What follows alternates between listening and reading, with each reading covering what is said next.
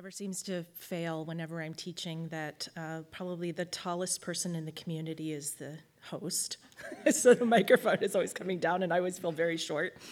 And that the musician and the meditation will be so perfectly aligned that I get teary. And so I want to say thank you to Spencer and to Wayne for cueing this up so beautifully.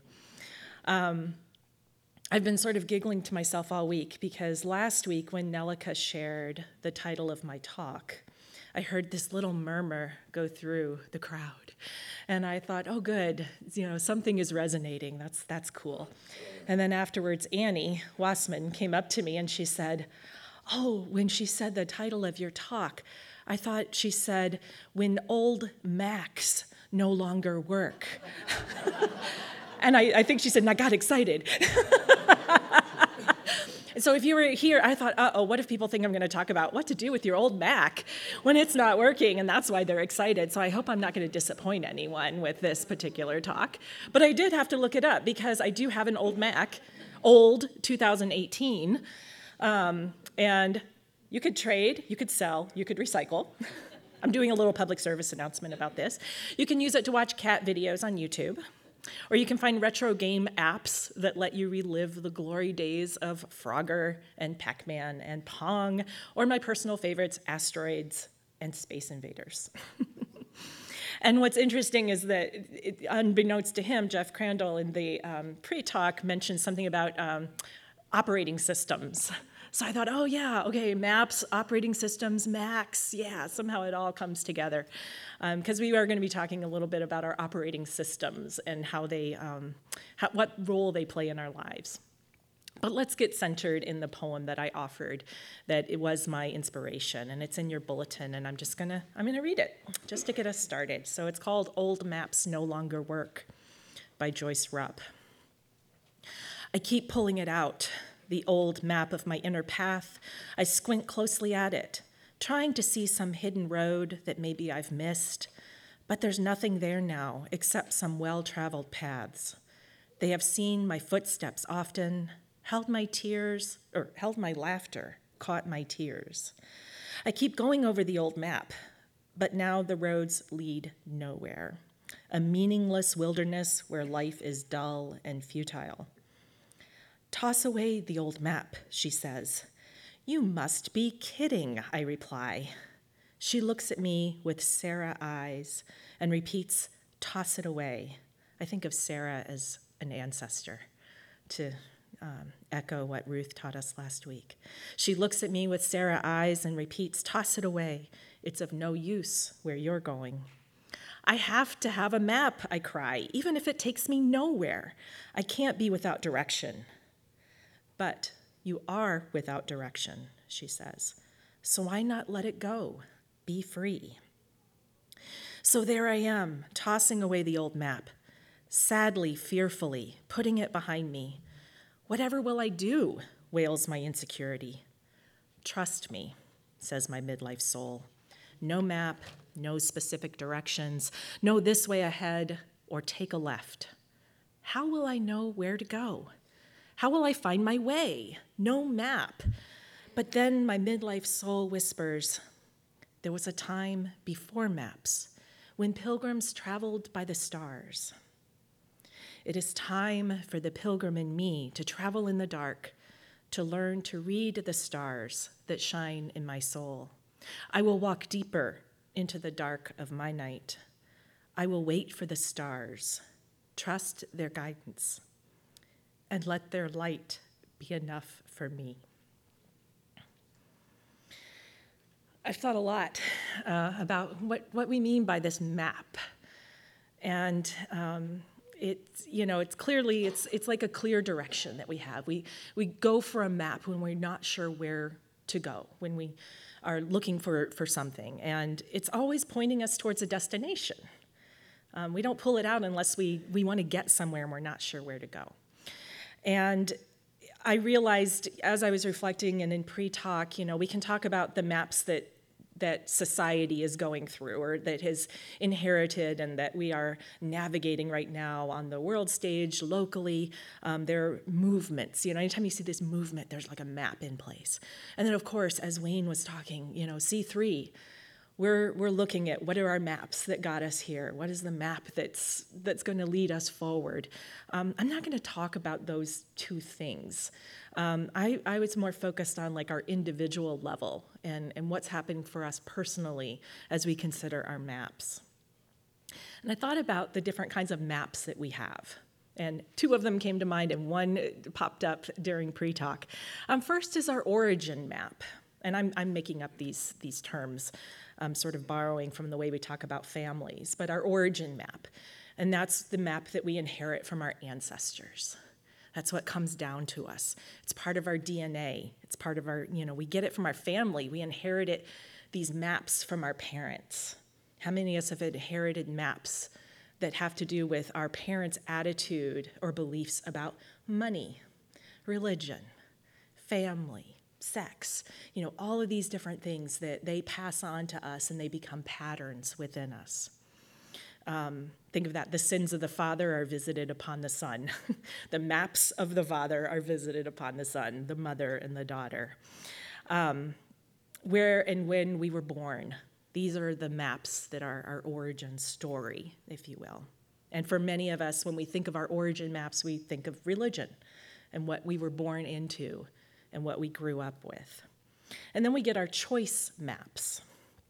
This is our education, our career, our partner, our marriage, however we choose to move through life with someone else, where we live, our friends, and how we respond to certain inciting incidents that might happen in our lives.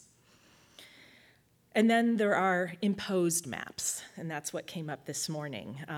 Gender roles, advertising, all these things that tell us about how we should be in the world, politics and propaganda. There's this interconnected influence that we have, that this is another map that is overlaid on top of us. And together, all of those maps come together and they form our identity, who we are in the world. And of course, this made me think about my own origin map. I grew up in a Catholic family in Kentucky from grades 2 through undergrad. Was the oldest of 2 children. We did not have a lot of money, but we had a stable and loving home. I never wanted for anything, even though I probably wanted a lot more than I could have. And my early memories are imprinted with music and poetry and writing and books and coloring. I thought I'd be, at alternate times, a doctor, which is ironic now because even seeing syringe needles across the way from the Walgreens counter makes me ill. So that was definitely not in the cards. A reporter, an artist, a Dallas Cowboys cheerleader. Can you see it? Can you see that? I blame too many episodes of The Love Boat for that one. A dancer, ballerina, and then from 6th grade on through grad school, a musician. Which all of those experiences, all of those things that were part of my growing up led to my chosen map, where I went on to be, a music major and get a graduate degree in music, and then arts administration, and then nonprofit administration, then coaching, then writing, then photography, living in Michigan, not in Kentucky, married, but no children.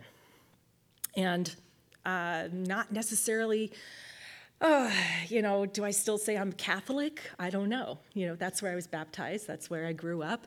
I can still get very sort of defensive of Catholicism if somebody decides they're going to punch holes in certain things, but I also have jettisoned a lot of it. And so, that's part of my chosen map. C3 is part of it's part of your chosen map. And think about your earliest memories and who you thought you would be and what's different. Sometimes those old maps become obsolete because of certain circumstances and not by our choice. Someone close to us dies. We lose a job.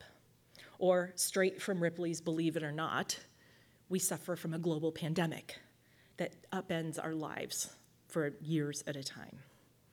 And then we choose to change our maps. We change schools, we change jobs, we change partners, we change churches, we change cities. And so you can see that, it can get confusing sometimes when we suddenly maybe realize, or maybe not even consciously, that something about the old map is not working anymore. We're bumping up against something. And the challenge is that map is still part of us. Like even me talking and saying am I still Catholic? I don't know. That's like an old map that I decided doesn't work, but there's still something in me that has that thread in me. And I can't deny that. And so that tension happens when that past map bumps up against this one. And so what does happen when those old maps no longer work? And maybe it's because of where I am in my stage of life, but I think maybe this is the root of a midlife crisis. This is what happens when you get to this age and you start to realize, what I used to believe, I don't know what I think anymore. What used to work, I don't know if it still works. And it could be, that midlife crisis that's just the sort of, what am I doing? And becomes this existential crisis. And we experience this dissonance because our past selves don't match our expectations that we held of our future selves when we were our past selves. Did y'all follow that? Our present doesn't match what we thought we would be when we were younger. This was all crystallized for me. Is anyone here a Hidden Brain fan? So I highly recommend it. I love this NPR show that you can listen to as a podcast. And they had an episode fairly recently called Your Future Is Now. And one of the ideas that they presented was this idea of a failure of imagination. We think our future selves will want the same things as our present selves want. So we fail to imagine what might be different in the future. And related to that, there's an end of history illusion. We recognize that we've changed from the past to the present, but we think that who we are now isn't going to change much in the future. You can hear how that's what? But that's maybe where we get that hindsight is 2020 kind of idea. And so we assume what I want today is what I'm going to want tomorrow. Or if we quote Popeye, the philosopher, I am what I am, and that's all that I am. So, we start to experience some of this dissonance when we hit up against this illusion or this failure of imagination. And sometimes it does come from this inciting incident of we having a divorce or a death, retirement, turning 50, meeting someone new, reading a particular book that really challenges or turns our worldview upside down, things that are happening in society, or where our expectations don't match the reality, or class reunions. So we have to confront these old maps at some point. Otherwise, we get really stuck, like this arrested development. We don't start to move forward in our maturity. So we have to confront these maps. And that takes a tremendous amount of courage. It takes a lot of courage to see that this map is being challenged, and let alone to confront that map. It takes time and space to even realize that you're operating from an old map. I mean, this one's very personal for me because I feel like I'm just now realizing, and I was actually that Hidden Brain episode where I was like, whoa, okay, yeah. No wonder I'm feeling this tension between where I thought I would be or what I thought I would be doing and what I'm feeling pulled to do. And what I'm drawn to and what I'm no longer drawn to. There's a lot of, I keep using the word tension because that's what it feels like. And it takes a lot of resilience to be able to look at this. We have to have some reserves to sort of weather this transition to a new map. And when we're looking at these maps, think of our origin maps. If we're going to be confronting those, there's probably something we need to come to terms with, something that we need to accept. Sometimes we have to reckon with it. Sometimes we just fight it and, show some resistance to it, and maybe that's part of how we work through it. And through it all, we're basically trying to release what no longer serves us. And that's often probably where we end up in therapy, right? And the chosen maps, when we confront those, that can also get really messy. It's like if I start questioning the choices I made before and the way my life is different now, I can start thinking, was I wasting my time? Was I wrong Did I choose poorly? What's wrong with me that I don't want the same things that I wanted 20 years ago, 10 years ago, 5 years ago, 1 year ago? Is there something wrong with me? The impact of the loss of that old map kind of depends on how attached you were to it and how much it informed your identity. The changes and challenges that it brings and how we see ourselves also means it's going to change and challenge the way others see us, which is something that we don't always think about, but it's an important piece. And I want to borrow a word that Spencer brought up in that song, Breathe. Is it breathing? Breathing. They said unraveling. And I thought, yeah, that's what it feels like.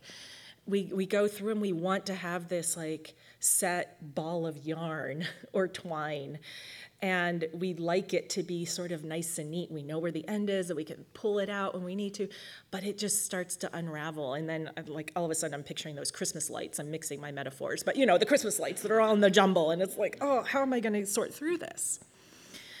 And if that's not enough, you know, the impact of those maps impact our identity. It's society wants us to stay the same. It wants us to be safe and predictable, to stay in our lane. We have all sorts of phrases that we use for this kind of, you know, keep your nose to the grindstone, or, you know, eye on the prize. Society wants us to make sure that they're clear on what's your title, you know, what's your job, what's your function or usefulness in this capitalistic system. And we're told, be all you can be. But then when we do that, people freak out. And they try to put you back in a box. And I was so excited when I thought about this. Oh, they put you back in a box? It brings me to Barbie. So who's seen the Barbie movie? Okay, I've seen it 3 times. It's so good, so good. And maybe you all know when I say this where I'm going, those of you who have seen it. You know, Barbie is being all she can be, you know, in Barbie land. She's got this idyllic life that's perfect and all of this. And then she starts to have these existential crisis thoughts because she's being influenced by someone in the real world. And so she is confronted with a choice. What is it, high heel or Birkenstock? And she needs to, like, in order to get her high-heeled feet back, she needs to go to the real world. And so she goes to the real world. Of course, she finds out that things are very different than what she expected. But she starts to evolve. Like she's realizing like the old map isn't maybe all it's cracked up to be. It's not sufficient, that there's more, that there's emotion and connection. And, you know, she's experiencing all of these awarenesses, and she goes to the Mattel headquarters. And when she confronts the board of Mattel, they're like, wait a minute, you're not what we made. We need you to be the way you were because we need to make money. And so we're literally going to put you back in your box so you can just be Barbie and the expectations that we have for you. And fortunately, she escapes that box. I mean, they're literally like putting her in her box with like, you know, bands around her wrist. And she's like, wait a minute, this isn't right. So she busts out of that box. And so that's like, I love that just that story of breaking out of our box and letting go of those old maps. And more locally, when it comes to sort of old maps and seeing where people are clinging to them, there's a local private school, and maybe some of you have seen it, with a billboard message that's between, I don't know, Fruitport and Grand Haven as you're going towards Grand Haven. It says, "The world has changed, we have not." Think about that. It's a school. The world has changed, we have not. And I'm like, thank you for being very clear on where I would never send my children, right? Because they might as well be saying, we're going to use the old maps forever, even though they no longer work. And I came across a really great quote that was in response to that. It's from a philosopher, Eric Hoffer.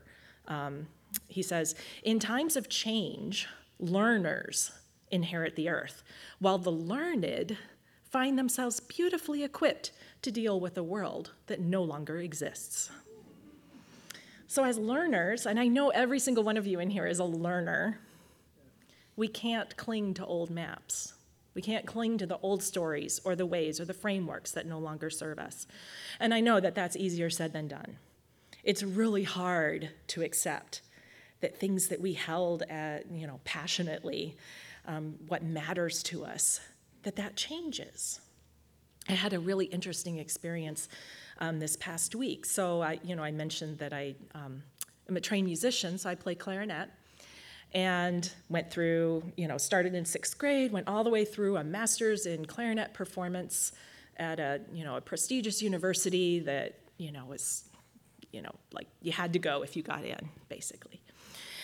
And of course, my life took different turns. And so this week, the West Michigan Symphony had a solo clarinetist featured on the Friday night program, and then a recital last night at the Block. And I was struck, and I'm now the official photographer for the West Michigan Symphony. And so I'm backstage at the dress rehearsal on Thursday night, and I put my camera bag down on a table where there are other instrument cases. And I thought, isn't this interesting?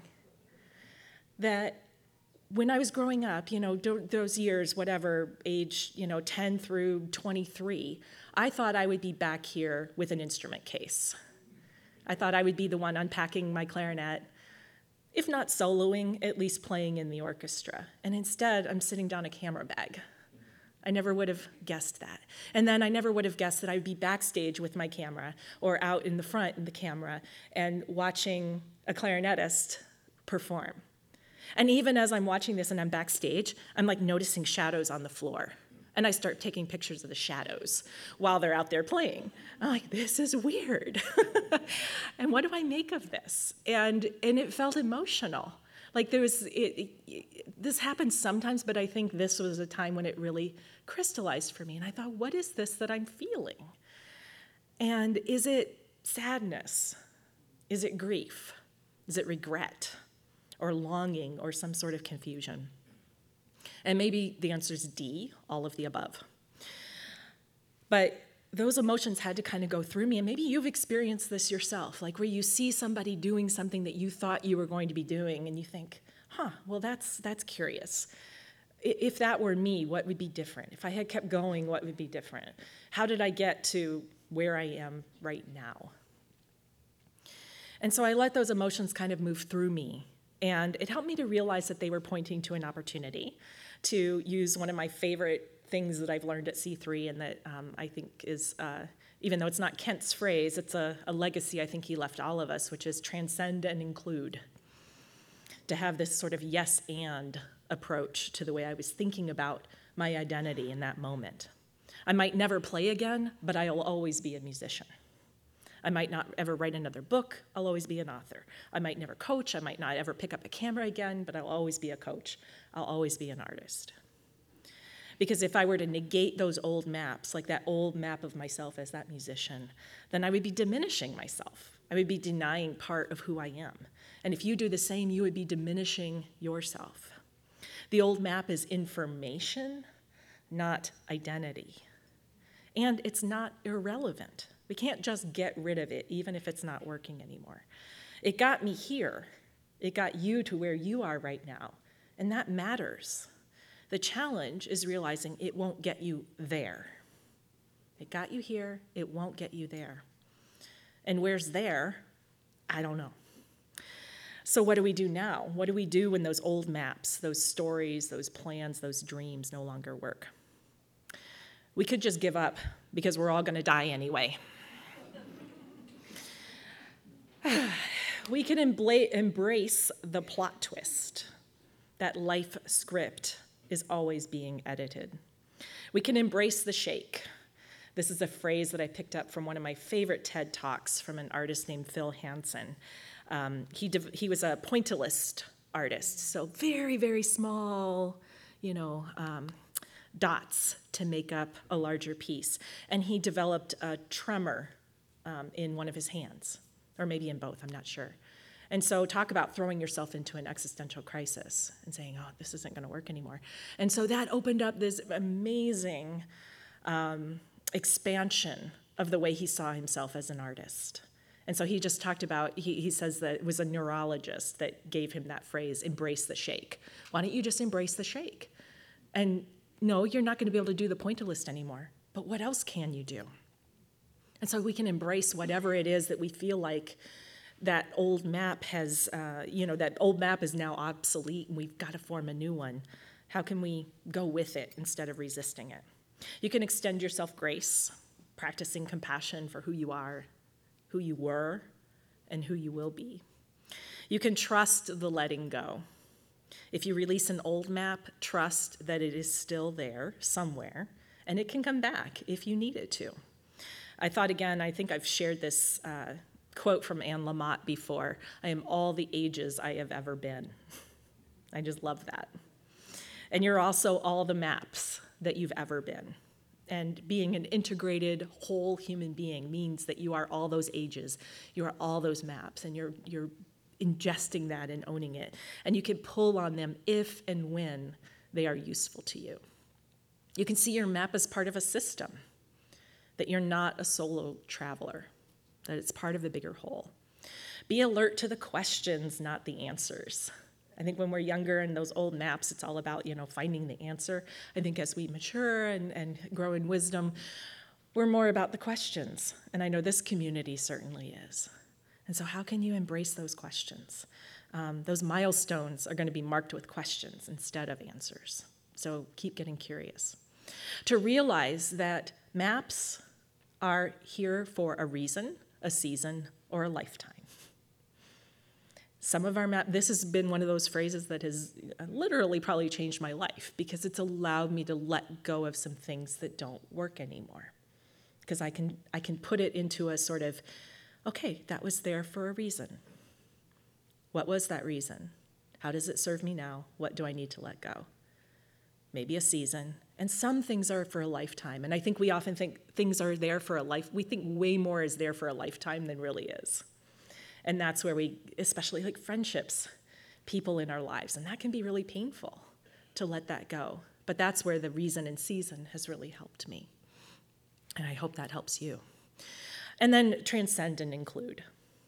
To honor the entire journey that shaped who you are and give yourself permission to expand into new maps. Now, my old map, and probably your old map, is filled with labels.